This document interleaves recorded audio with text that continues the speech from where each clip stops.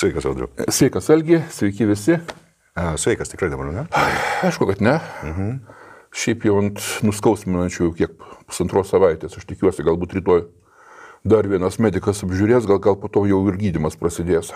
Ja, bet kaip daug kas iš patronų pastebėjo, kad nėra to blogo, kas neišeitų gerti. Pagaliau pradėsi gydytis, ne? Nu, jau tris tyrimus pasidariau, žinai, rimtus. Nu, žiūrėsim, kaip ten toliau bus. Okay. Tai žinios daugiau geros negu blogos, kiek aš matau. Aš sakyčiau taip, jos yra apskritai nuteikiančios teigiamai. Na, aišku, pradėsim nuo to, kaip ir seno įvykio, kuris savo išsivystymą įgyjo kaip tik šiom dienom, tai yra šitą ukrainiečių atliktą apšaudymą Rusijos strateginių bombonešių bazių. Engelse ir prie Saratovo, ten kažkur tai. Ne, Riazanės, man. Ar prie Riazanės, nu nesmė, apšaudė dvi strateginių bombonešių bazės. Ir čia tiesiog reikia suvardinti kelis dalykus, ką tai parodė. Pradedant taktinių, baigiant strateginių lygmenių. Pirmiausia, taktinėme lygmenyje ukrainiečiai parodė, kad jie pajėgūs smogti smūgius iki 500 km gylio į Rusiją. Tai turint galvoje, kad nuo Ukrainos sienos, plius minus sienos, iki Maskvos yra mažiau 500 km.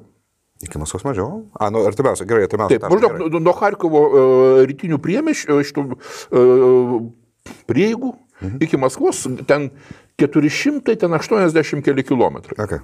Tarsi, tas smūgis, kuris buvo į Engelso bombonešių bazę, jisai siekė toliau, negu reikėtų šauti Maskvą.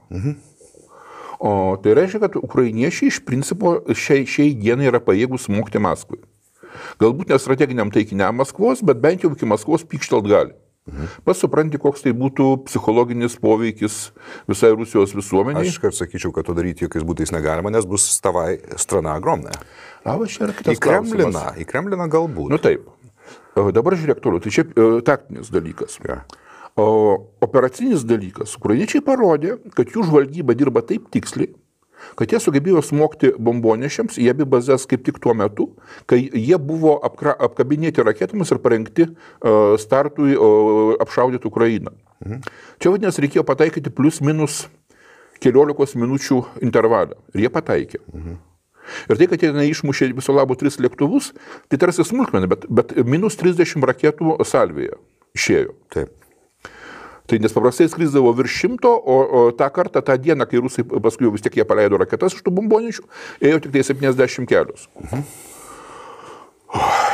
Tai strateginis dalykas, pats svarbiausias. Tu žiūrėk, gal net ne nuo pat karo pradžios, bet kitaip, nuo pat vėlyvo pavasario, kai pradėjo eiti į Ukrainą rimta ginkluotė, pirmiausia Haimarsai. Ir prasidėjo kalbos, kad galbūt bus tiekiami dronai, amerikietiški, kurie gali smogti šitais Hellfire'ais į tolimus dalykus. Prasidėjo kalbos apie atakamsus, kurie gali mušti 300 km ir daugiau. Ir prasidėjo NATO šalių sostinėse, tame tarpe Vašingtone, kas svarbiausia, isterija, kad Jėzus Marija, supranti, čia bus siaubingas Rusijos atoveiksmis, baisinga eskalacija. Ir vyko proveržinis dalykas. Ir čia, sakoma, ukrainiečiai, supranti, bombardavo vienas vietas, kitas vietas, sudaužė Krymo oro uostą,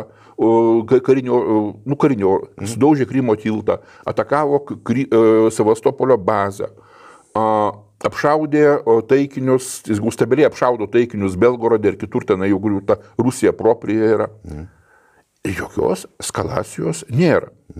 Nors Vašingtone vis tiek dedama į pampersą ir kuo ukrainiečiai labiau supranti muša rusus, ypatingai po Chersono operacijos, čia vėl, kas nori gali atsiversti Foreign Affairs, ten vėl, žinai, pilna pampersinių, žinai, kad Jėzus Marija, ukrainiečiai nebandykit lysti Krymą, žinai.